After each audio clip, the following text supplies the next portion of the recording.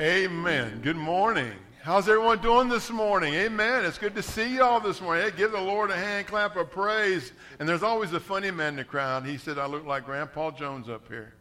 Where's my hat? Where's my hat, right? Well, hey, let's stand and sing this morning. Can we do that? Here we go. 1, 2, 3. I am on my way to the mansions fair, just over in the glory land. There to sing God's praise and His glory share, just over in the glory land. Just over in the glory land, I'll join the happy angels band. Just over in the glory over in the glory land, there with the mighty host I'll stand. Just over in the glory land. Way, brother.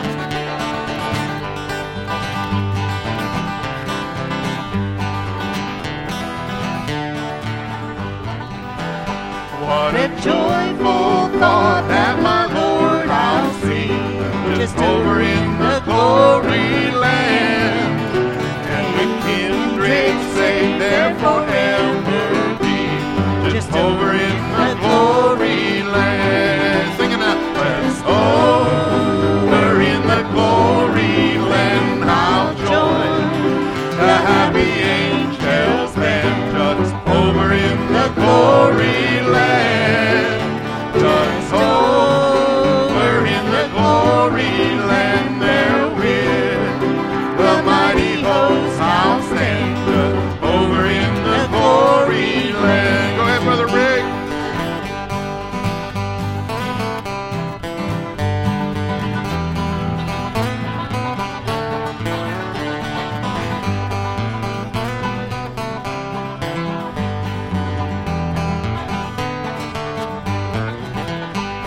The blood washed throne, I will shout and sing, just over in the glory land. Glad hosanna to Christ the Lord and King, just over in the glory land. Sing it out. Just over in the glory land, I'll join the happy angels band. Just over in the glory land. Just over in the glory land, there with the mighty hosts I'll stand. Just over in the glory land. Somebody pick it.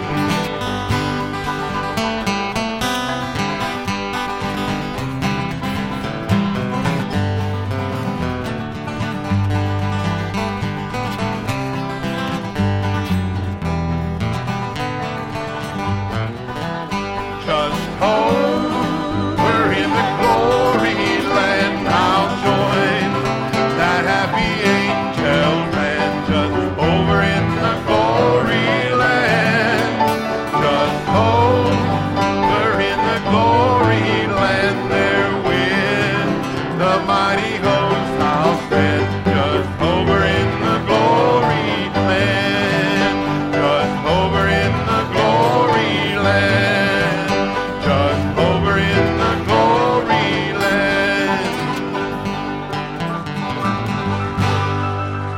Yeah. Ain't God good? Now, how many of you have never heard that song? Let me see your hand. Goodness gracious, where y'all been? I know y'all ain't been in the mountains, that's for sure. I don't know where y'all been. So, isn't that a good song? Can you all wait to get to Glory Land? What awesome is that going to be? It's going to be very awesome. So today you can have a seat. And Sister Julie, why don't you share with us some announcements that you have there? Well, thank you and good morning, everyone. Are you happy to be in the house of the Lord? Yes. All right. All right. I just want to welcome our guests and our first-time guests. Please, if you haven't already done so, fill out the card in front of your pew with a picture of Pastor Phil and his lovely bride, Deneen. Just fill that out. You can stick it in the offering plate as it comes around, or give it to Pastor Phil on your way out the door. So does everybody have their Sunday paper? Sunday paper. It is on your seat. Sunday fun So day. make sure you have your Sunday paper, and we ask that you be in prayer over everything that Christ is doing here at the Hills campus. Let's talk about Celebrate Recovery. Again, if you have a hurt habit or a hang-up, you want to be here on Monday night at 7 p.m. to enjoy the fellowship that we have in Celebrate Recovery, which, of course, is led by Tom and Sheila Boss. Oh, yeah. Okay? Over here on the right side. Y'all are always on the right side. And also, tonight, Bob Faria has his Bible study at 6 p.m. So if you want to enjoy a little more of learning about Jesus Christ, and I say getting your Jesus on, then please be here tonight at 6 p.m. Wednesday night Bible study with Gary Beeler is at 6:30 p.m. And the Women of Worth is also at 6:30 p.m. and it is over in the fellowship hall in next door. One other note I want to share with you is if you'll notice in the lobby, the NET school bus is back out there in the lobby, and we know. So much. Yeah, so school's going to be back in session, right?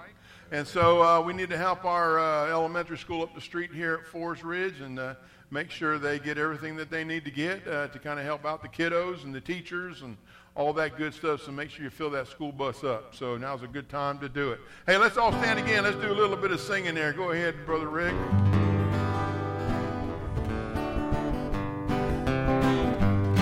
I heard an old story, how the Savior came from glory, how he gave his life on Calvary to save a wretch like me.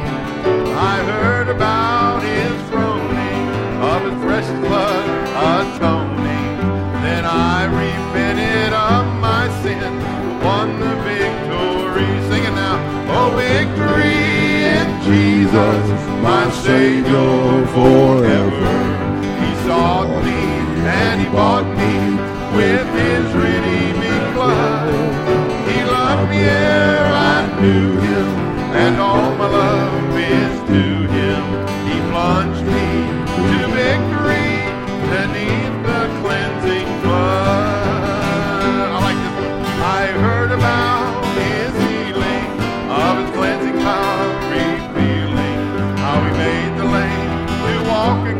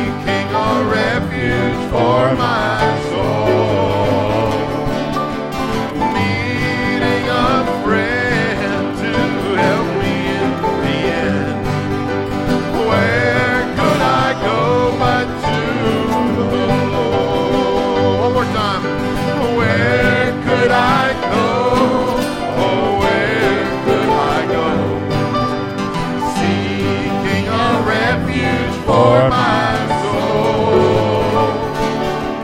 Needing a friend to help me in the end. Where could I go but to the Lord? Needing a friend. Needing a friend to help me in the end. Where could I go but to the Lord? Amen. I haven't sang that one in a while too. How about y'all, right? Isn't that good? Isn't God good? He is so good. All right, let's go to the Lord in prayer this morning. Father, we just thank you and praise you, Lord, for the mighty name of Jesus. We know, Lord, because of the name of Jesus, that no person can enter heaven's glory without knowing Jesus as their Savior and Lord of their life. That's the only way, is through Jesus Christ. Lord, it's my prayer, God, that this morning that you'd just show up and show off here this morning and speak the truth of your word to every soul in this place, Lord, this morning. Lord, touch our hearts as only you can. Lord, save us. Lord, there may be some here that don't know you as Savior and Lord of their life. It's my prayer, God, that you would touch their heart and touch their life.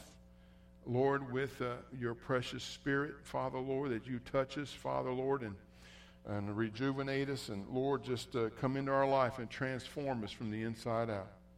Lord, I thank you, Lord, for all that you've done. I thank you for the shed blood on the cross.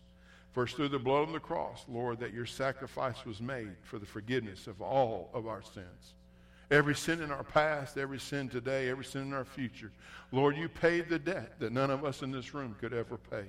Lord, if you had not done that, Lord, we would have no hope and we would die without hope in this world.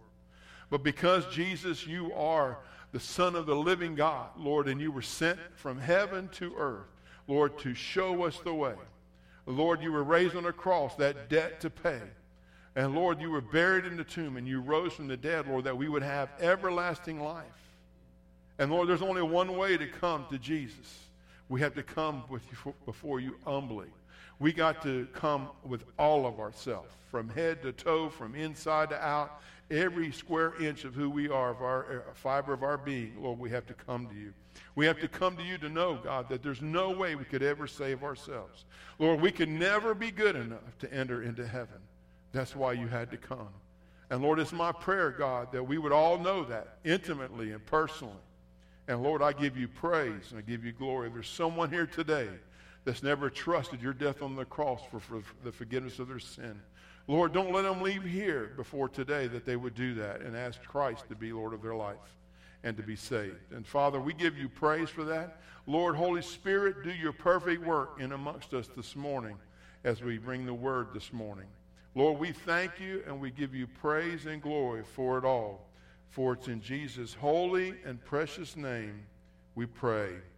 And everybody said what? I want you to turn around and wave at everybody. I know we can't go around and hug necks and all that stuff, but you can at least wave at everybody. How about that? That's a good thing, right? Amen. Y'all may be seated. Man, you enjoyed this morning so far? I'm ready this morning. Last week, got a lot of comments on the message last week, and I just thank the Lord for that. God is so good to all of us, and in the midst of what we see going on around us in our life today, in our world today, it is such a shame that we see that. So I want to do a part 2 today. So if you remember last week, and you might want to open your Bibles to the book of Galatians, but last week our title or subtitle was When a Nation Declares Its Spiritual Independence. Amen? It's not good. It's a bad thing, right? In fact, when we look, it said God thrusted a people, we talked about last week, into confusion because of what? Because of their sin, because of their disobedience, because of their rebellion. They turned their back on a holy God, their creator, who made them in his image so that we would be the image bearers worldwide all around the earth. That's why God created us in his image, so that we would bear his image to the four corners of the earth. And so I want to encourage you this morning. Think about it. Listen, those people back then in Genesis chapter 11, they wanted to build a city or a kingdom, right, for themselves.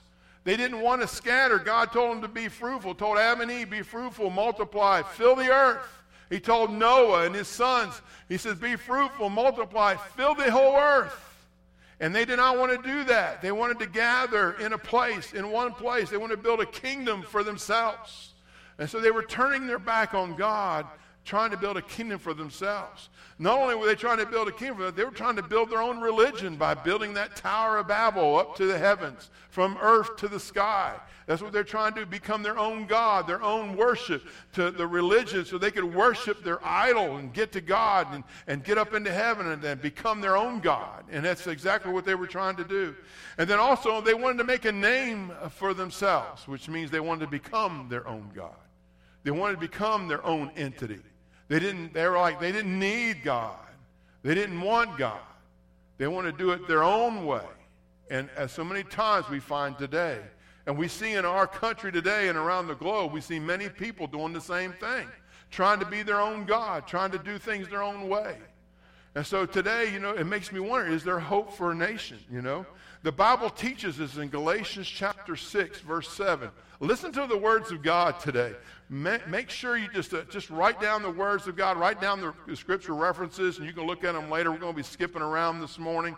So I want you to listen to what Paul wrote in the book of Galatians. He said in verse 7, he said, don't be deceived. Don't be deceived. He said, God is not mocked. For whatever a man sows, he will also reap. Right? He says, because the one who sows to his flesh will reap what? Corruption from the flesh. But the one who sows to the Spirit, capital S, will reap eternal life from the Spirit. Folks, this is so critical for each and every one of us, that we do not sow to the flesh, but we sow to the Spirit of God that's in us. And that we walk uprightly, and we walk in a way that God has ordered and God has fashioned for your soul and for my soul. It's about His life through our life, so that the whole world would know, because we would be bearing His image globally around the world. This is the church. This is what we're supposed to be about as Christians, as followers of the Lord Jesus Christ. He says, don't be deceived. People, listen, we think we can deceive God, that He'll never know, that He will forgive me. Stop sinning. He wants us to stop sinning. That's His plea to each and every one of us. Don't believe a lie. Don't believe the lies of the world. Don't believe it's okay to do this and do that when God's Word tells us the exact opposite. We got to watch out. He's saying, watch out. Don't be deceived. Watch out. Go through this life with your eyes wide open in the spiritual sense. See what's going on in the world and let God be God over your entire life. Do not do or think things or walk in a way and commit sin that God absolutely abhors and hates. God cannot even look upon sin. This is why He turned His back on His own Son, who hung in our behalf and took all of mankind's sin. And His own Father couldn't even look at Him. Listen, you can believe error, but it never changes the Word of God or His law, ever. If you mock or turn up your nose to God, you will never get away with it. I'm telling you straight up, you can never get away with it. The Bible says, be sure your sin will what? It will find you out every time. In Numbers 32:23, be sure your sin will find you out. Some of you can probably give personal testimony to that. I know this boy can. Your sin will find you out. Listen, if you don't uncover, listen, God's going to uncover it. You think you stay covered up in sin and just live in sin and live in sin and live in sin, God's going to expose that sin, and it's going to be very bad for you. God wants you to uncover. Proverbs 28:13. He wants you to uncover so that He can cover you with His grace and His mercy and His truth. Sowing to your flesh is always living independently of God, which is why I called it sin dependence. Because we're sin dependent. It's almost like we're dependent on sin. We got to sin. We just have to sin. We just have to do this the wrong way. And we do not. God does not. He cannot look upon sin in our life. When you're doing that, you are feeding your flesh. You are feeding your desire. That's called preference living. You're living by your own personal preference rather than principles of God's Word. And we just need to think about all this. We must all learn to ask this question. And I want you to listen to this question. When I have a thought, is that going to contribute to my flesh or to my spirit? We all need to ask ourselves that question. Is it going to contribute? If I have a thought or a temptation that's facing me, is it going to contribute to my flesh or is it going to contribute to the spirit that's within me, the Spirit of God that's within me? There are times you and I plant seeds in our lives that we should never plant, giving into temptation, giving in to sin as if it's not a big deal. God's got it covered, right? We do that. We sow to our flesh, and that's what we do in the sinful nature of who we are. And when we sow to the flesh, we're going to reap corruption and destruction for our life. And what happens when we sow to our flesh, and then we realize all of a sudden that, you know what, I made a mistake here. I made a mistake there. So next thing you start praying for is for a crop failure. Right? You ever done it? You ever been there? You ever did things wrong? And then you realize, oh my gosh, I just did it wrong. And then you start, oh, Lord, forgive me. I'll never do this again. Oh, Lord. And you're praying for that crop failure so there's not a consequence to it. Folks, there's a consequence to every sin. And we'll pray, when you sow to the flesh, you will guaranteed reap what you sow. And you will, what Charles said, you reap what you sow, more than you sow, later than you sow. Every time. It's the truth. I know. Listen, I'm a living testimony of that. And I know that all of you could probably give me testimonies about that. In fact, in 1 Corinthians 10:13, you might want to write that one down. Paul wrote this. He said, no temptation, listen, has overtaken you except what is common to humanity. And listen here, God is faithful. And he will not allow you to be tempted beyond what you are able, but with that temptation, he will always provide a way of escape so that you are able to bear it. God always provides a way out. He's always providing a way out, every time. When we watch the Israelites in the Old Testament, they caved to temptation. They caved to the lust of their flesh.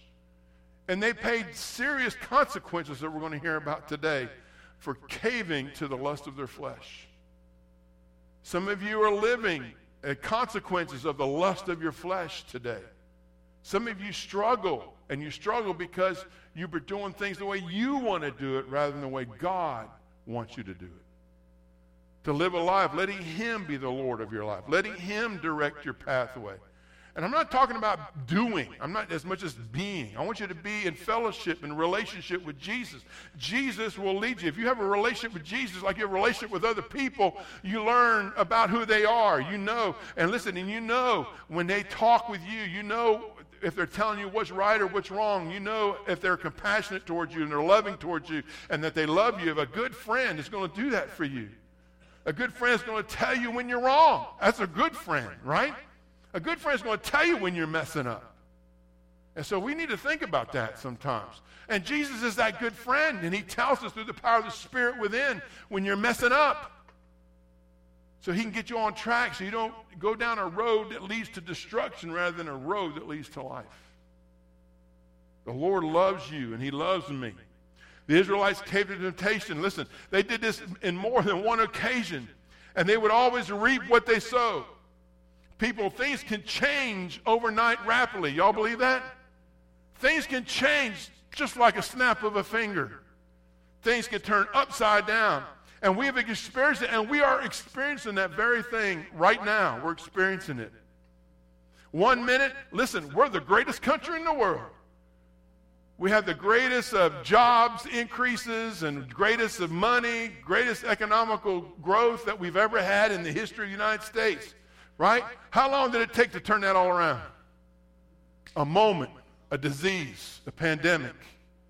Froze, stopped everything. Worldwide.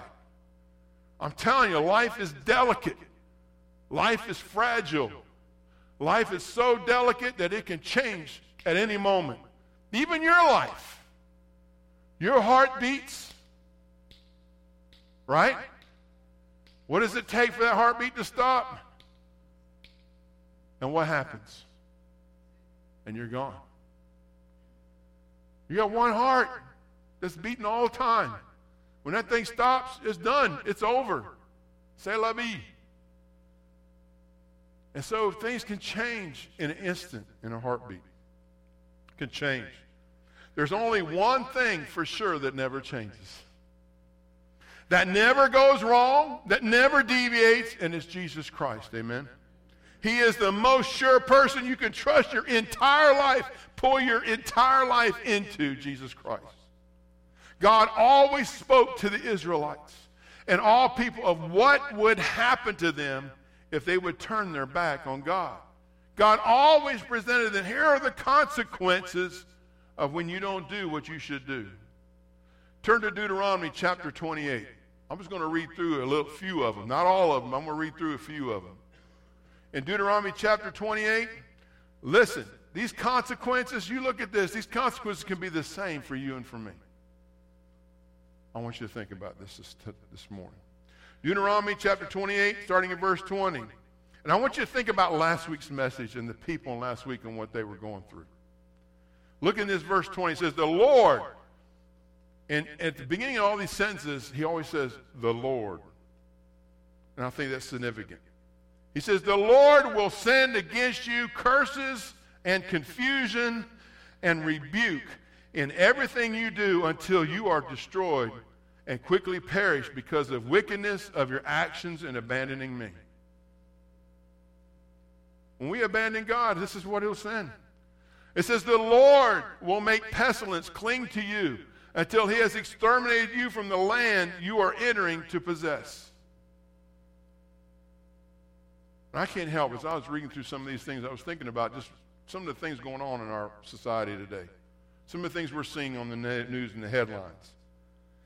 The Lord will afflict you, verse 22, with wasting disease and fever and inflammation, burning heat, drought, blight, and mildew. These will, listen to this, pursue you until you perish. Can't get away from it. It says the sky above you will be bronze and the earth beneath you iron. We're talking about drought. We're talking about intense heat. We're talking about a parched ground, a famine. It says the Lord in verse 24 will turn the rain of your land into falling dust, and it will descend on you from the sky until you are destroyed. Listen, folks, you don't think that can happen? Have you been watching the news the last couple of weeks? What about the Saharan dust of Africa? You've been watching this, like showing this dust cloud coming across the ocean, coming up and crossing the southern tip of Florida, coming out near the Gulf. Tell me it can't happen. It's happening right before our eyes. Can we not see that things are happening? Now, I'm sure this dust here was even far more worse than what we're experiencing for sure. Man, that happened in June, and it's going to happen again. It's here in July. Record heat when that happens. Degraded, listen, air quality, degraded air quality. Look at verse 28. Skip down to 28. Look what it says. It says, the Lord will afflict you with madness, blindness, and mental confusion. There's that word confusion again. So that at noon, it says, you will grope as a blind man gropes in the dark, and you will not be successful in anything you do. You will only be oppressed and robbed continually, and no one will help you. I think about the people, poor people had businesses, and they were robbed and they were beat half to death. And who came to their help? Not a soul. This is the day in which we live. And we've got to take notice of this. Deuteronomy 28:43 says, listen to this. The foreign resident among you will rise higher and higher above you. Will you sink while you sink lower and lower? It says he will lend to you, but you won't lend to him. He will be the head, and you will be what? The tail. Think about that. Our economy will not be good. It's not good. We're going to be taken over. Foreign powers will own us. They will rise above us. They will take over us unless we turn back to God. Have a yoke of debt with other nations. Do we have that today? We owe China a lot, don't we? Look at verse 52 and 28. It says, They will besiege you within all your gates until your high and fortified walls that you trust in come down throughout your land. They will besiege you within all your gates throughout the land the Lord your God has given you. Listen, this is an inside job. This is an inside job. Why? Because we have let down our guard, turning our face away from holy God, creator of heaven and earth. You and me and all that we have.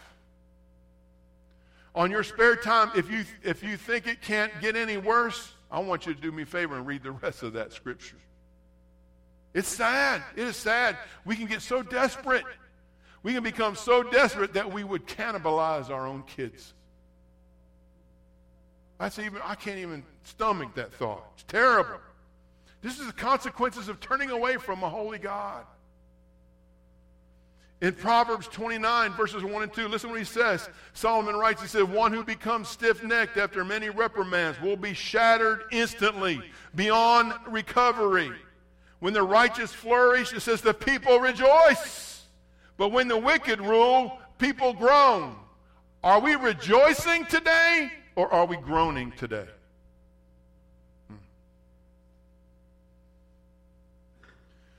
Verse 8 says, mockers inflame a city, but the wise turn away anger. Verses 10 and 11 says, bloodthirsty men hate an honest person, but the upright care about him. A fool gives full vent to his anger. Do we not see that around us today? But a wise man holds it in check.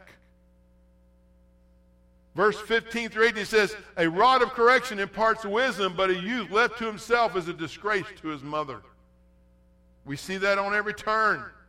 When the wicked increase, look what it says. Rebellion, what? Increases. When wicked increases, rebellion increases. But the righteous will see their downfall. Amen? Discipline your son, and it will bring you peace of mind and give you delight. Verse 18, without revelation, listen to this. Without revelation of the word of God, people do what? They run wild. But one who listens to instruction will be happy. Don't you like that? We got to listen, everyone. We got to be and do what God has intended for each and every one of us to do. So my question is this. So after reading all of this, is it possible for God to change a nation? Is it possible? Amen. Can God save a nation from spiritual independence or sin-dependence? Absolutely. So I want you to turn to 1 Timothy chapter 2. 1 Timothy chapter 2. Paul, as he's equipping Timothy, and I got some thoughts on this I just want you to think about, because you got to think about Paul. How did Paul end his life? He had his head cut off. Remember Acts? We're talking about it. He had his head cut off. How did Peter end his life? Tradition says he was crucified upside down and filleted like a fish. I can't even fathom. I can't even imagine that. But I want you to hear what Paul says to young Timothy, the preacher, right? He says here in chapter 2, verses 1 through 6, he said, first of all then, Timothy, I urge that petitions, prayers, intercessions, and thanksgivings be made for everyone. Now look at verse 2. For kings and all those who are in authority. Why? So that we may lead a tranquil and quiet life in all godliness and dignity. What's the answer, folks? What's the answer here? Prayer. These are all several different terms for prayer. Every one of them. Paul refers to all sorts of prayer here. Listen, Peter and Paul were both killed by governmental leaders. Yet Paul still encouraged, right? They were killed by crazy Nero. Yet Paul still encouraged Timothy, taught, demanded that Timothy not forget to pray for his leaders. All in authority. Everybody's in authority. Whether you like them and agree with them or whether you disagree with them, it doesn't matter. You're to pray for them. God doesn't say to bash them. God doesn't say to smack them on Facebook. God does not say to bash your leaders. Whether they're right or wrong, whether they're sinful or holy, it doesn't matter. You don't bash your leaders. God's word demands we never bash our leaders. We lift them up. We pray for them. Bashing them's not going to change their heart. Bashing them's not going to change their soul. Listen, we've got to lift them up in prayer. We need to be in fervent prayer for our leadership. Always. Look at why. Look at verse 3. It tells you why. Why? Because one, this is good. To pray for them. And it pleases God and our Savior, who wants everyone to be what? Saved. And to come to what? The knowledge of the truth. And then he says, for there is one God and one mediator between God and man and humanity, Christ Jesus, himself human, who gave himself a ransom for all of us, all, a testimony at the proper time, 2,000 years ago. And today, this is the proper time. Look, he wanted them to be converted. Paul is encouraging Timothy, listen, pray for your leaders because they need to be saved. That's the only way to rescue your nation is to save, is to pray for your leaders, that it would invoke the power of God into their lives, and they would see the light of Jesus, and they would get on their knees and face and say, Lord, I need help here. I can't do this. Look at verse 8. Look at verse 8. It says, here's some instructions. Therefore, he goes, I want men in every place to what? To do what? Pray. Lifting up holy hands without anger and without argument. Right there, that should slap you right there in the face on Facebook. Right? I know. Hey, listen, I can be guilty too. Sometimes I've gotten on there in my past, extended past. I need to pray.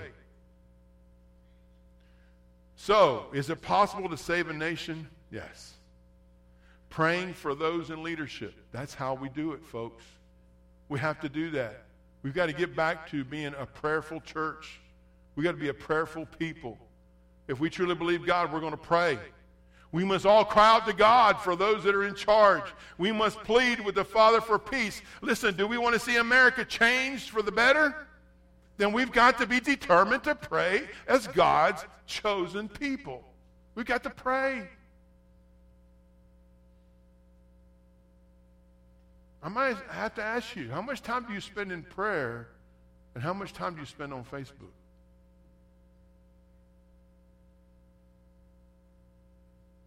It's amazing. So number one, listen. A nation's future is in the hands of its leaders. It is. We must have the right godly leaders in place, or the most godly leaders in place that we can tell by observing how they govern and what they believe. What they are for and what they are against. Our litmus paper for that is the Word of God and the Spirit of God through prayer. We've got to pray. We've got elections coming up. We've got to pray like we've never prayed before. Too many of us try to separate the government from the spiritual. That is not what separation of the church and state was all about. It wasn't to devoid the government of any influence of God. We need to be praying for our nation, praying for our government, praying. We need to be led by the Spirit of God, led by the Word of God in every decision that we make. As a believer in Christ combined with the Word of God in you, that must be the determining factor with much prayer to determine the right or the most correct candidate to vote for. There are biblical values, and some hold, listen, to, and there are those that are far removed from what God's Word teaches all of us, right? And if you know the Word of God, it is most obvious to the Christ follower what those candidates believe, whether it lines up with God's Word or it doesn't line up with God's Word. I'm not telling you who to vote for, but I'm telling you to consider what you must think about and pray about before you go into those booths and vote. Listen, what you believe is what you value. And what you value is how you live it out in action. Every time, you must vote by principle and never by preference. And too many of us, even Christians, try to separate. Well, I prefer this person. but then that person lives a life and approves and votes for things that you know are contrary to what thus saith the Lord. We got to think about this. This is a big deal for us. We must trust God. Then you won't lean to your own understanding. And that takes the human side out of it when you trust God with all your heart. Why? Because you will always acknowledge Him in all your ways. In all your ways. So, okay, my brothers and sisters, listen to this. I'm going to share with you how all Christians must vote. You ready? Make sure Jesus is voting and not you. Make sure Jesus is voting and not you. Allow Jesus to vote for your candidate based on His word and His Spirit is leading you. I was thinking about that. I said, you know, every time I go vote, they give me this little sticker say, I voted. I would like to have a sticker that says, Jesus voted. Wouldn't that be cool? Hey, Jesus voted. People go, what is that all about? Then you can tell them the gospel, right? And why you voted, and how you voted, how you selected your candidate. So a nation's future is in the hands of its leaders. And number two, the leadership of the nation is in the hands of God. Think about this. Turn to Daniel chapter 2. Daniel chapter 2. We're going to look at that. Daniel chapter 2, verses 19 through 23. The leadership of the nations is in the hands of God. In the book of Daniel, King Nebuchadnezzar destroyed Jerusalem and took the children of Israel captive back to Babylon for how many years? 70 years. 70 years. This pagan king, listen, would have dreams and would try to get his pagan priests and wise guys to interpret those dreams. This dream, however, he told his guys they had to tell him his dream and interpret it. Now think about this. His wise guys would ask him, well, king, tell us your dream, and we'll give you an interpretation for it. King said, no, you tell me my dream and interpret it too. And they're like, no, there ain't no way we can do that. Right. And then he got in. When they said that, guess what he did? He wanted to kill them all. The king wanted to have them all killed. He set a decree to kill them all. Kill all my wise guys, because they can't help me here with my dream. They can't tell me what my dream is, nor can they interpret it, so kill them all. But here's the thing. When they went back to go get these guys to kill him, when Daniel, he inquired, he said, what was fixing to happen to them? He wanted to know why the king was so upset. So evidently Daniel wasn't present. So Daniel told the commander of the guard to allow him some time that he would interpret the king's dreams. So look what Daniel did. So Daniel, listen, got a hold of his three pals. Who were his three pals? Shadrach, Meshach, Abednego. That's how we know. They're pagan names, though. Know what they did? They prayed. They prayed earnestly to God concerning the dream of the king. And then God answered that dream. And here we are in Daniel chapter 2. So you can see what happened. Let's read it together. Verse 19. The mystery was then revealed to Daniel in a vision at night. And Daniel praised the God of heaven and declared, may the name of God be praised forever and ever, for wisdom and power belong to him. He changes the times and the seasons. He removes kings and establishes kings. He gives wisdom to the wise and knowledge to those who have understanding. I mean, look at that. Kings don't come in power without God knowing it, orchestrating it, directing it. It's amazing.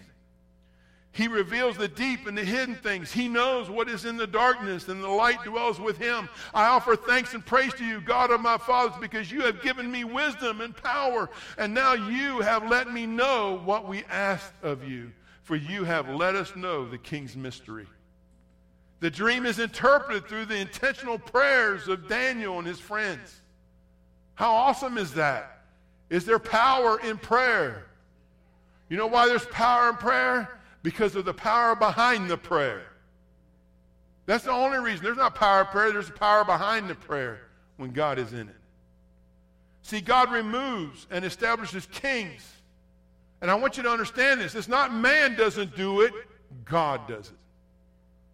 And God allows people to be in power, sometimes based on the sinful nature of its people.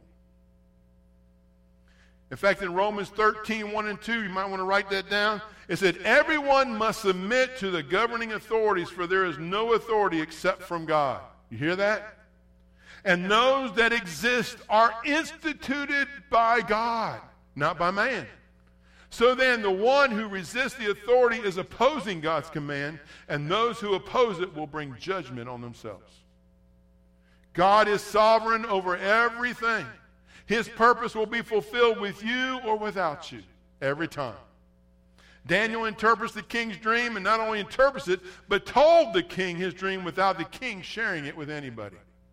That's an amazing thing. God is always, always in control, every time. The knowledge and permissive will of God. He is in control. Doesn't matter who's king. Doesn't matter who's president. Doesn't matter who the senator is. God is in control. But folks, we got to pray like we've never prayed before. Nebuchadnezzar eventually passes away, and then we go to Daniel chapter 5. Daniel chapter 5, we see here Belshazzar, the next king. King Belshazzar. Man, in chapter 5, he has a drunken feast. And his feast included, listen, the Jerusalem temple vessels, or the bowls and the stuff that belonged in the temple in Jerusalem that they had taken back when they were taken away by Nebuchadnezzar. All the gold bowls and pots and all the utensils and everything out of the temple of God were taken by Nebuchadnezzar. And so here we're going to see where they would take these things and they would drink out of the stuff in this drunken party, and out of the vessels that were designed of vessels of honor for the Lord. And they were mocking God by doing that. And all of a sudden it says, in the room, in the middle of this, it says there appeared a hand that appeared writing on the plaster wall a message. Man, this is like straight out of sci-fi, you know what I mean? There's a hand floating up there writing on the plaster wall, right? And it says here that the king's face turned very pale in his presence. It said his knees were knocking. That's how you know you're really scared. You ever had your knees knocked before? Amen. Right? No one could read the writing. No one could read the writing except for who? Daniel.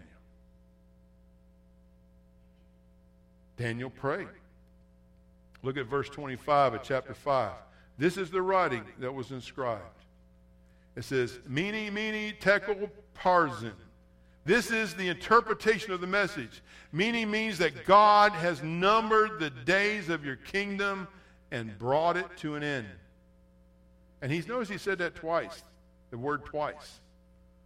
And then Tekel, it means that you have been weighed in the balance and found what? Deficient. And Perez means that your kingdom has been divided and given to the Medes and the Persians. And guess what happened in that scripture if you read it further? King Belshazzar died that night. Conquered by who? Because while he was having this drunken feast, Darius' army was surrounding the city. Came in through like the moat or the gate where all the water was underneath the gate. Come in, not anybody was killed. He took it over. Except for Belshazzar. So my question, folks, is what moves the hand of God? It's the prayers of the people. How many times a day did Daniel pray? 3 times a day. Every day he prayed. James 4:2, you do not have because you do not what? You do not ask. Or you ask with wrong attitudes or motives. James 1:17 says, every generous act and every perfect gift is from where? It's from above. It comes down from the Father of lights. With him there is no variation or shadow cast by turning. Listen, a nation's future is in the hands of its leaders. And the leadership of the nations is in the hands of God. But listen to this. A nation's future is influenced by those who move the hand of God. Folks, when we pray, we invite Almighty Holy God into all of our circumstances. When we pray. And we should be praying. To quote Brother Bob Ferry, it should be as natural as breathing. Our prayer should be. I love that. We must pray. Why? 1 Peter 2:9 states why we should pray. 1 Peter 2:9, write that down.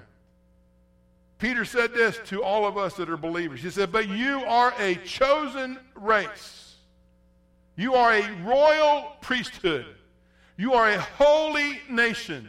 You are a people of his own possession, so that you may proclaim the praises of the one who called you out of darkness and into his marvelous light. You are a chosen race, people.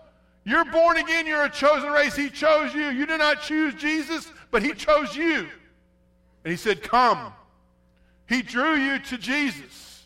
And when you're drawn to Jesus, listen, you've got to submit and surrender. Or you can rebel and run away from it, which I did for many years. Not only are you a chosen race, but when you're saved, you're part of a holy priesthood. You're part of a holy priesthood. Jesus has saved you not on the basis of your conduct, but on the basis of what Jesus did when he hung on that cross. You cannot be good enough to be saved. Never. None of us are good enough. Even after we're saved, we're still not good enough. We're clothed in the righteousness that Jesus provides. Because our righteousness is what? Filthy rags. Some of you know your Bible pretty good. We are. Everything in our life is about Jesus controlling who we are, how we think, where we walk, the things that we do. Jesus is the controller. I'm the obeyer. I'm the underneather. I'm the one that trusts in Jesus. I trust in Jesus for everything. I trust in Jesus to lead me and guide me all truth. I trust in Jesus, which means I got to spend time in his holy word. I got to be in the word of God every single day. Because if I'm never in the word of God, then there's no way I can know the character of who Jesus is and know what Jesus exactly wants me to do and live in my life. So he can expose to me what it is he wants me to fulfill in my calling. It's only by the word of God and the presence of God and the Holy Spirit of God, listen, that he has allowed me to stand up here behind a pulpit. And so I take this very seriously. Very seriously. You are a son or daughter. You are a priest. It's amazing. The responsibility we have in all this is what, folks? Is praying. Prayer. Revelation 1:4-6, John said, "Is grace and peace to you from the one who was and who is coming, from the seven spirits before his throne, and from Jesus Christ, the faithful witness, the firstborn from the dead, and the ruler of the kings of the earth. To him who loves us and has set us free and from our sins by his blood, and made us a kingdom, priests to his God and Father. The glory and dominion are his forever and ever. Amen." John says he made us a kingdom.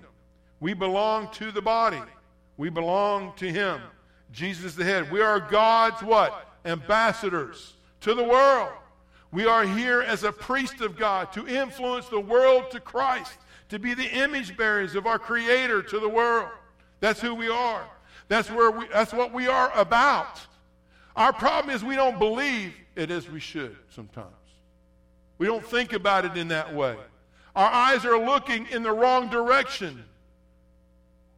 Sometimes we're looking horizontal when we should be looking vertical. You need to look vertical first before you look horizontal. When you look vertical first, God gives you what you need so that you can help your fellow mankind out. And the most desperate thing they need is Jesus, right? And we need to do that. He is our ever-present help in time of trouble. And we are in trouble, people. We must, church, cry out to God as his people with genuine repentance, which means stop sinning, turn around, and do what God has commanded and called us to do. And we need to do that every day. that our nation would be healed. This means we must turn from all our sin and quit making excuses, justifying why we do what we do, the wrong thing. We must all seek out God's advice and get in line behind Jesus. Stop sinning. Stop doing it. Stop living together. Stop doing stuff that you know is wrong according to God. We got to do the right thing. We got to get in line with Jesus. Listen, God makes a way out of everything that you do wrong. God makes a way out of it. And we've got to listen to him. Our nation will never change unless we change. We have to change. We got to get underneath the Word of God. We are living in a world talking about reparations from slavery from 160 years ago, yet the world has a huge number of people who are slaves to sin. Slaves to sin we are. Chained to the sin nature. And Jesus abolished sin once and for all. He's the answer. He's the chain breaker. He's the one that sets us free. And when you're free indeed. I got free people in the house. Praise the Lord to be free. He did it on the cross for you and me. That's why when you'll see Vice President and them quote 2 Chronicles 7:14, it was a request from Solomon to the Lord. Then the Lord appeared to Solomon at night and said to him, I have heard your prayer, Solomon, and have chosen this place for myself as a temple of sacrifice. He said, now listen to this. God says to Solomon, if I close the sky so there is no rain, or if I command the grasshopper to consume the land, he said, or if I send pestilence on my people, listen to this. And then here's the verse that we always quote. He said, and my people who are called by my name will humble themselves, pray, right? You humble yourself, and first the order of business is what? Pray, right? And seek my face. And then he doesn't stop. He says, and turn, which is the part that everybody always leaves out because it sounds so bad. We're wickedness, and we don't want to say we're wicked. But we are evil. We are destitute of people. We are wicked people. And we must be able to say that. We got to turn from our evil, wicked ways. It says, God says, that means repent. That's repentance. It's turning away from what you're doing is wrong and sinful, turning to God, who is the light and the life of all people, of all mankind, who is the one who wants us to lead us into all truth, to live a life, to fulfill the footsteps that he has chosen for each and every one of us. He has a plan and a purpose for all of us. He says, then I will hear from heaven. He said, then I will forgive their sin, because the real thing is when you turn away from your sin, it's the real deal. When you don't turn away from your sin and you just live in your sin, guess what? It's not the real deal, because a true follower of Jesus Christ, a true person who loves Jesus with all their heart, mind, soul, and strength, and realize what he did on the cross for you, the true person that does that, the true person that understands what Jesus did for you, is going to want to turn away from the evil that they've been doing and do the right thing and do what God wants them to do. And we get this all wrong. And listen, it's easy. We think it's hard. It is hard when you're trying to do it yourself. You can't clean yourself up. It's impossible to clean yourself up. It's impossible. Jesus got to clean you out. He doesn't clean you from the outside in. He died on the outside, but he did it so he would start cleaning you from the inside out. He circumcises your heart. And when he circumcises your heart, guess what he does when he does that? He cleans you from inside to outside. He redecorates your life on the inside, coming outside. And then you become something like a big flower, blooming for everybody to see. Don't you love that? I want Jesus to redecorate my life inside out, don't you? He should be doing that. The premise here for us, listen, in this passage of Scripture in 2 Chronicles that I want you to take home with you is to be humble, to pray, to seek God, and to turn from your sin. These are the four aspects of one's attitude, and it's called repentance. That's what it is. We are on mission for God. This whole church, this whole body, we're on mission for God, for Jesus Christ. We're on mission for him. We must cry out to God in prayer as his people. God desires to heal anything and everything. His desire is to heal you.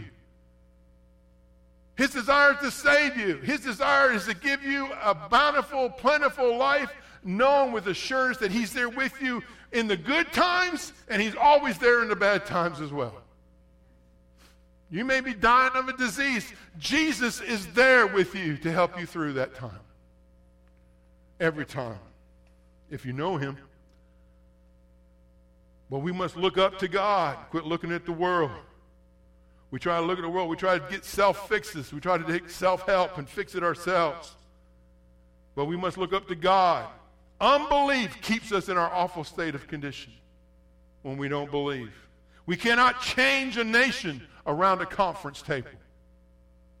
We cannot change a nation in our church service. We cannot do it. We change a nation by getting serious on our face, crying out to a holy God. We can reach all people wherever they are who can be touched by God through our prayers. And so our challenge is to pray, to get serious, more serious than you've ever been about praying.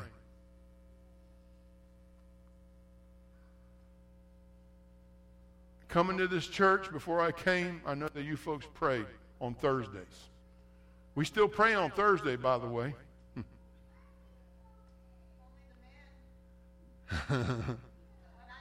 There's some ladies that come. There are some. But listen, folks, listen. Do y'all love America? Do you love our nation? Listen, I don't agree with everything our president does.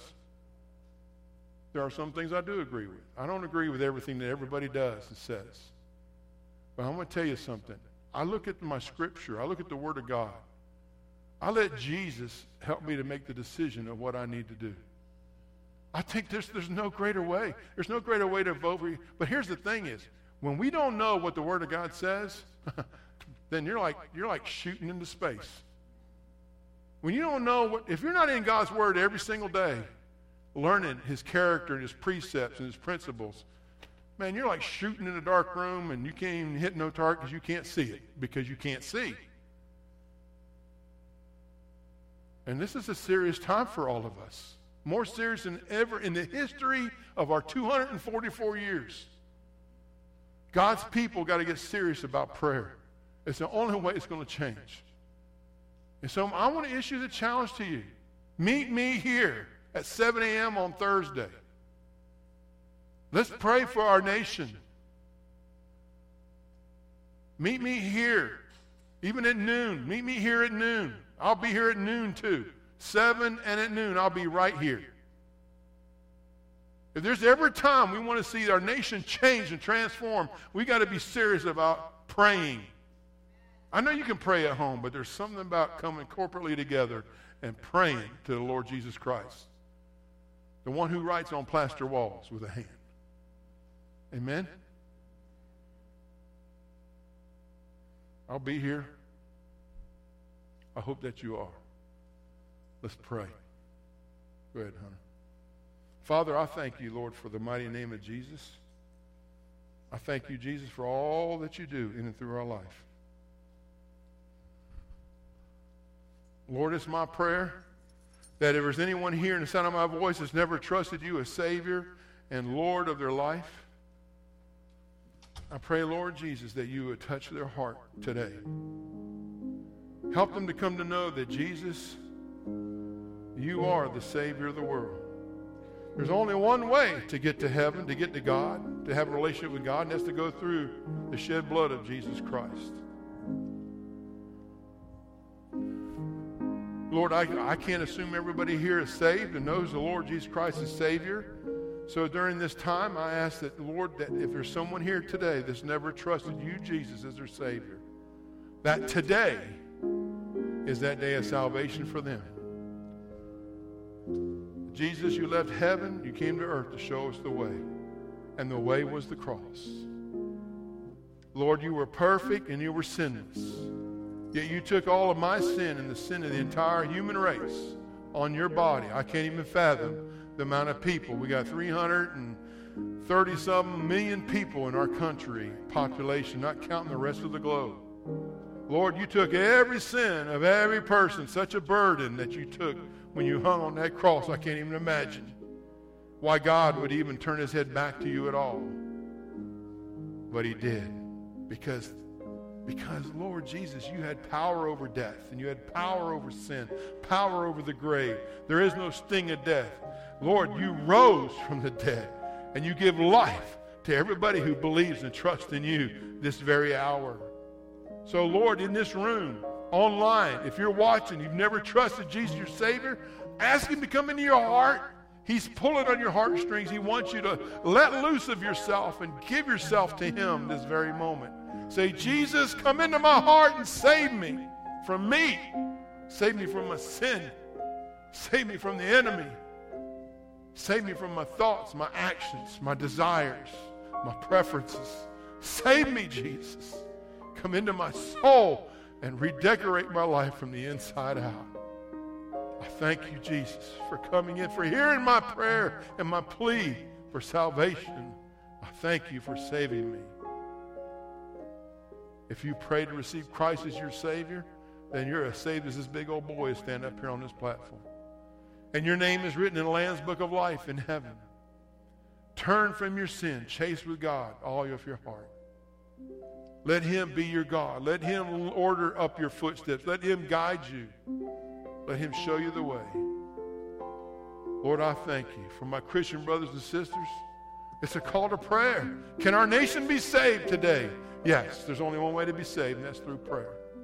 Lord, may we pray lifting up holy hands as Daniel and Shadrach, Meshach, and Abednego, as they all did. They lifted up holy hands and they prayed for deliverance from the king. Lord, we need deliverance from the devil. We need the prince of the power of the air. We need deliverance from him. We need deliverance from lost people. We need deliverance from authorities. Lord, and principalities and spiritual and heavenly places. Lord, that try to inflict wounds and try to steal, kill, and destroy us, God. But we know, Jesus, because we hang on to you, you give us life, more abundant life. And Lord, we can turn to you and say, Lord, forgive us for we failed you. May we get in line. And Lord, may we humble ourselves. May we earnestly seek your face and pray for our blessed nation, Lord, that was founded on Judeo-Christian principles. And we have we've even had presidents in the past that told us we were not a Christian nation. And maybe today we may not predominantly be a Christian nation, but we were founded as a Christian. We were founded on Judeo-Christian principles. The record shows it, gives evidence of it. Help us to turn back to you, God. Help us to look up to you. We need your strength and power to help us through. Father, I thank you, Lord, that we don't have to live in sin dependence, but we can live in true independence. Because, Jesus, you are the freer of the soul, and you freed all of us. We thank you for it all. In Jesus' name. And all God's people said, what? Amen. If you can hang loose, we're going to have a baptism this morning. All right? And let's celebrate with Brother Hunter back here, okay? Let me get you.